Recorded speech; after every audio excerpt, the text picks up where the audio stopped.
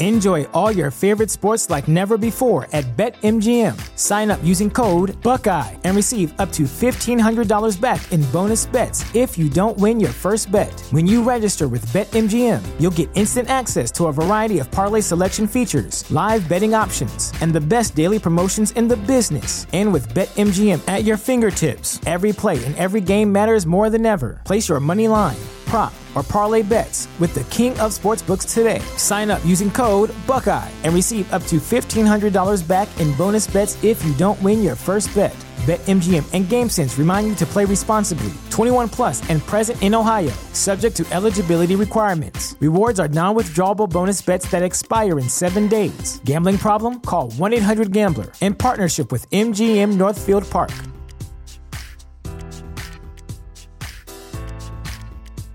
Save big money when you start your next project today at Menards. Convert your current recessed lighting with energy-saving LED downlights from Fight Electric. They're bright and install easily in just minutes. They also go from regular lighting to nightlight mode with just a simple flip of a switch. Save big on all Fight lighting products now at Menards. Shop our lighting options today in-store and on Menards.com.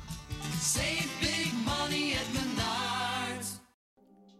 This is Peter Pan by J.M. Barrie. Chapter 1. Peter breaks through. All children, except one, grow up. They soon know that they will grow up, and the way Wendy knew was this. One day, when she was 2 years old, she was playing in a garden, and she plucked another flower and ran with it to her mother. I suppose she must have looked rather delightful, for Mrs. Darling put her hand to her heart and cried, "Oh, why can't you remain like this forever?" This was all that passed between them on the subject, but henceforth Wendy knew that she must grow up. You always know after you are 2. 2 is the beginning of the end. Of course they lived at 14, and until Wendy came her mother was the chief one. She was a lovely lady with a romantic mind and such a sweet mocking mouth. Her romantic mind was like the tiny boxes, one within the other, that come from the puzzling East. However, many you discover there is always one more, and her sweet mocking mouth had one kiss on it that Wendy could never get, though there it was, perfectly conspicuous in the right-hand corner. The way Mr. Darling won her was this.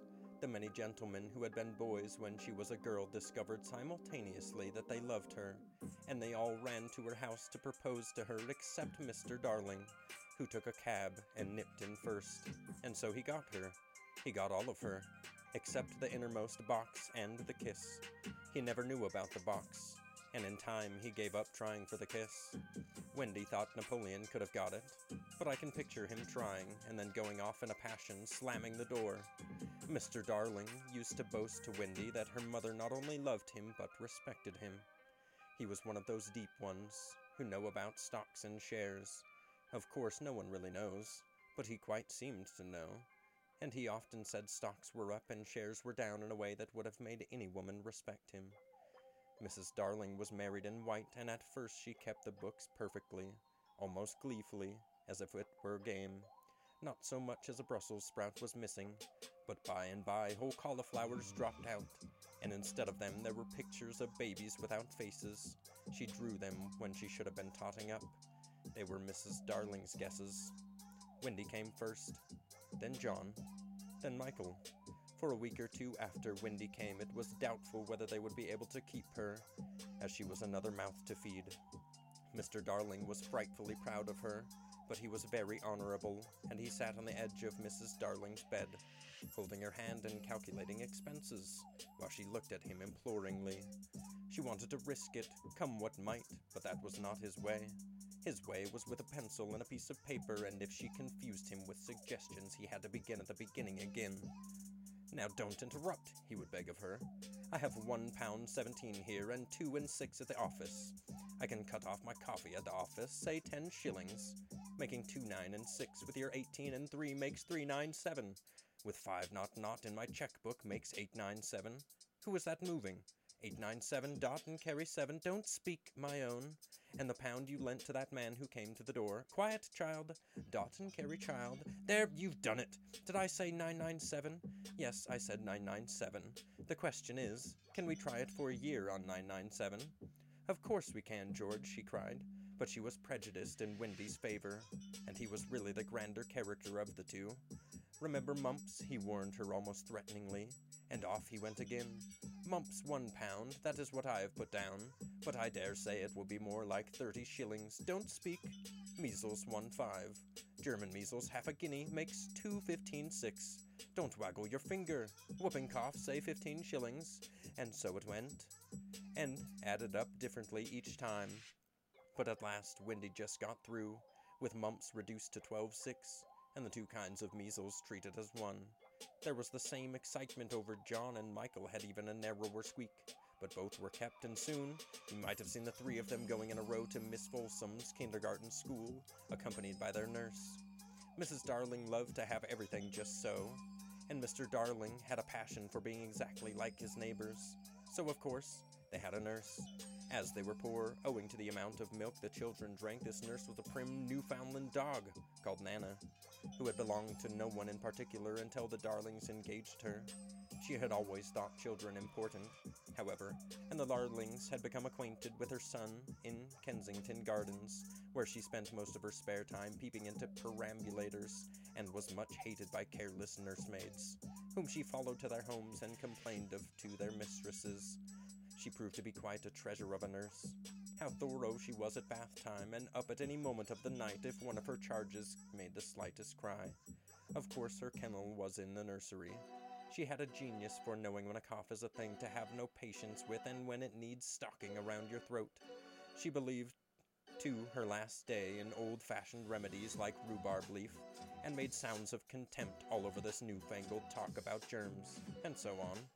It was a lesson in propriety to see her escorting the children to school, walking sedately by their side when they were well behaved, and butting them back into line if they strayed.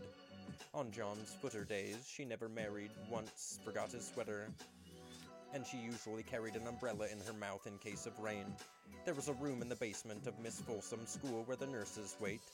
They sat on forms, while Nana lay on the floor, but that was the only difference. They affected to ignore her as of an inferior social status to themselves, and she despised their light talk.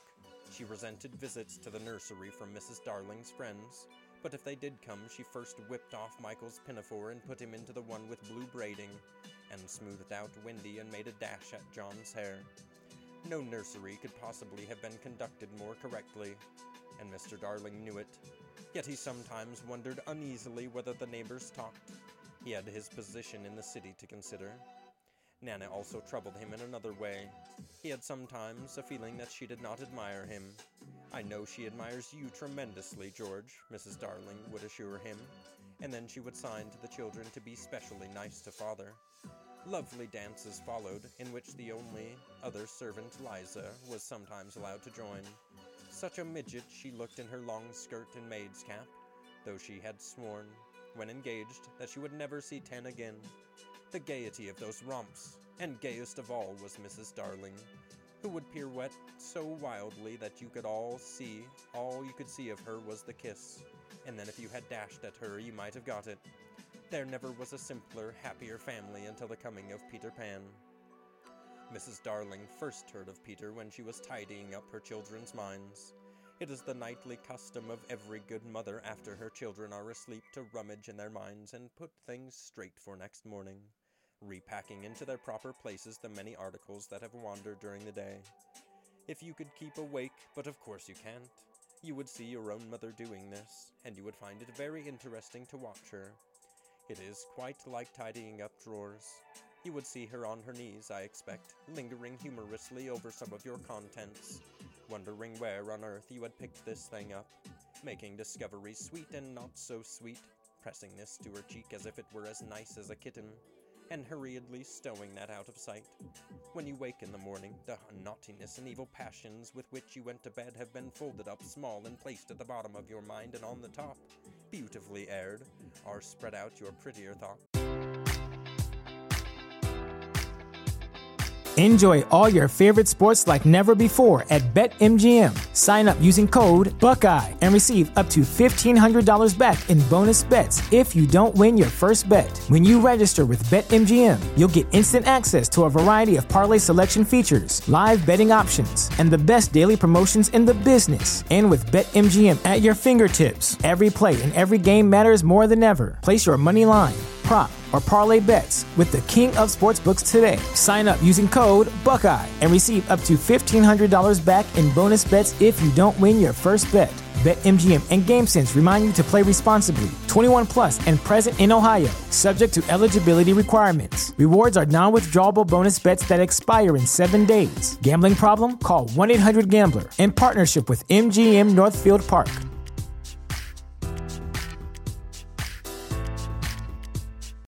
This is the story of the one. As a maintenance engineer, he hears things differently. To the untrained ear, everything on his shop floor might sound fine, but he can hear gears grinding or a belt slipping. So he steps in to fix the problem at hand before it gets out of hand. And he knows Grainger's got the right product he needs to get the job done, which is music to his ears. Call, click Grainger.com, or just stop by. Grainger, for the ones who get it done. Ready for you to put on. I don't know whether you have ever seen a map of a person's mind. Doctors sometimes draw maps of other parts of you, and your own map can become intensely interesting. But catch them trying to draw a map of a child's mind, which is not only confused, but keeps going round all the time.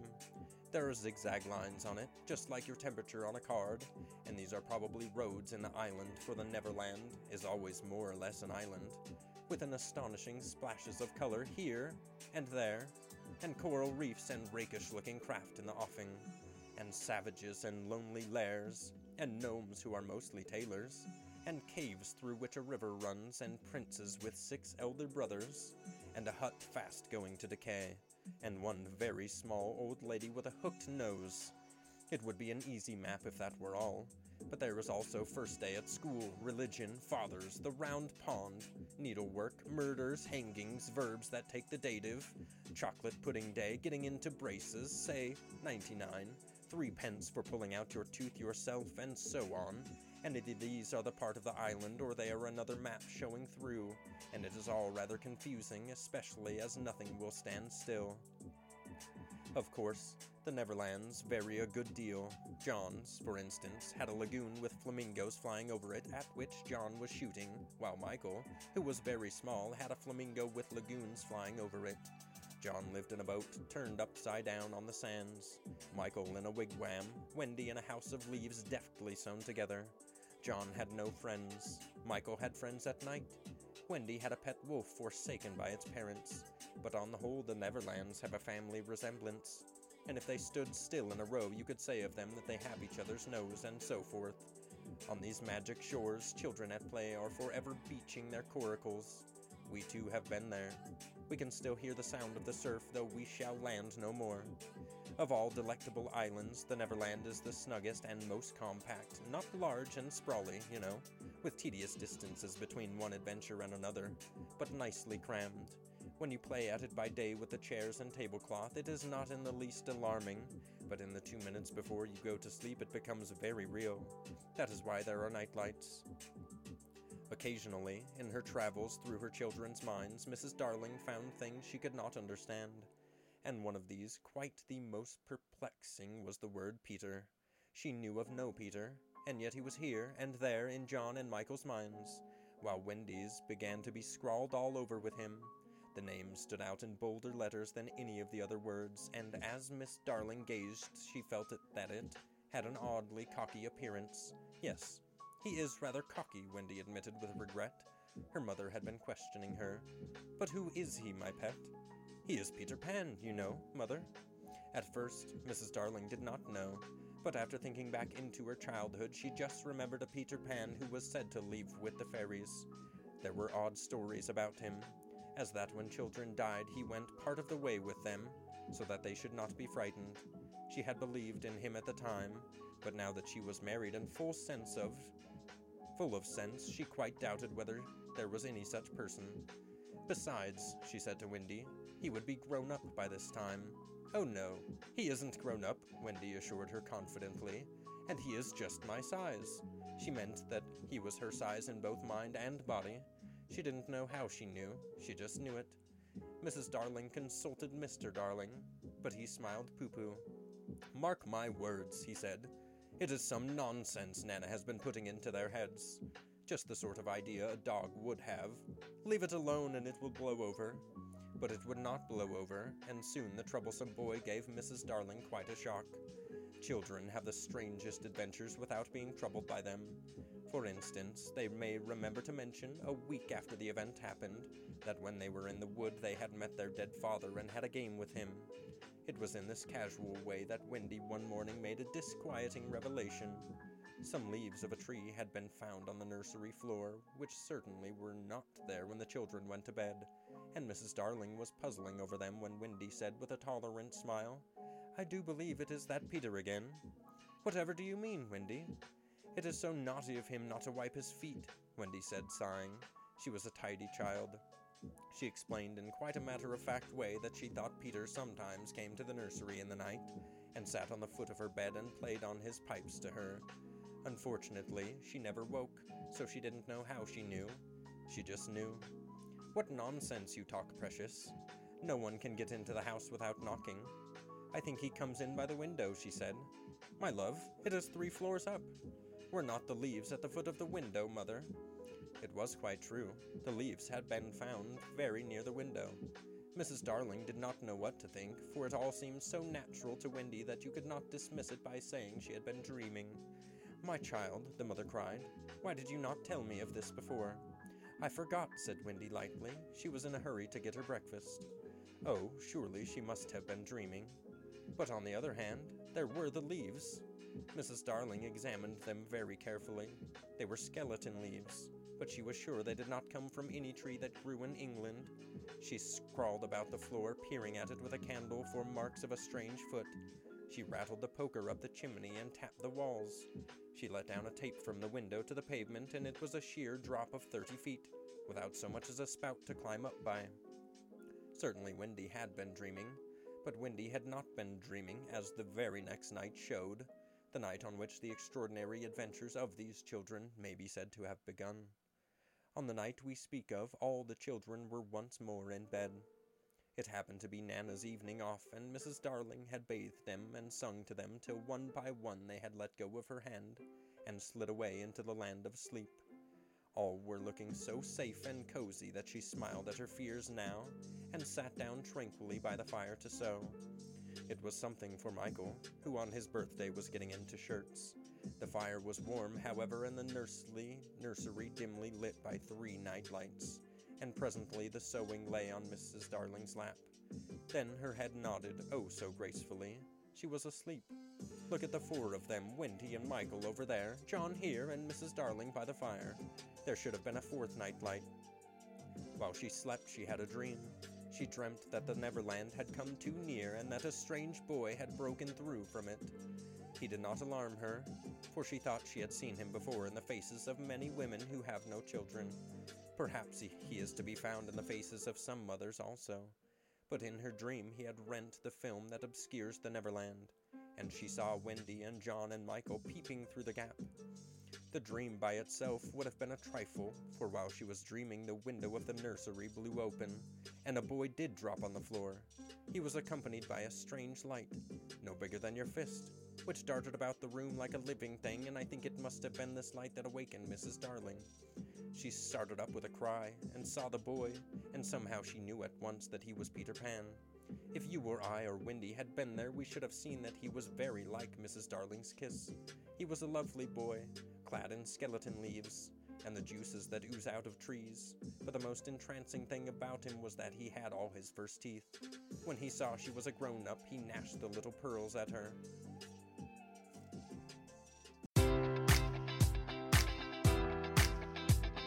Enjoy all your favorite sports like never before at BetMGM. Sign up using code Buckeye and receive up to $1,500 back in bonus bets if you don't win your first bet. When you register with BetMGM, you'll get instant access to a variety of parlay selection features, live betting options, and the best daily promotions in the business. And with BetMGM at your fingertips, every play and every game matters more than ever. Place your money line, prop, or parlay bets with the king of sportsbooks today. Sign up using code Buckeye and receive up to $1,500 back in bonus bets if you don't win your first bet.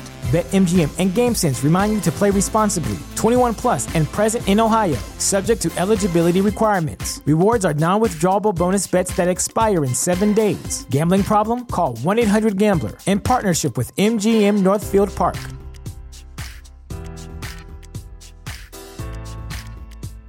Save big money on everything for your next project at Menards. Spring is here, making it the perfect time for outdoor projects. Suncast storage sheds are an excellent solution for protecting outdoor lawn and gardening tools. They're easy to assemble, and the all-weather construction provides water resistance and UV protection. Save big on Suncast storage sheds. View our selection of Suncast products today in store and on Menards.com.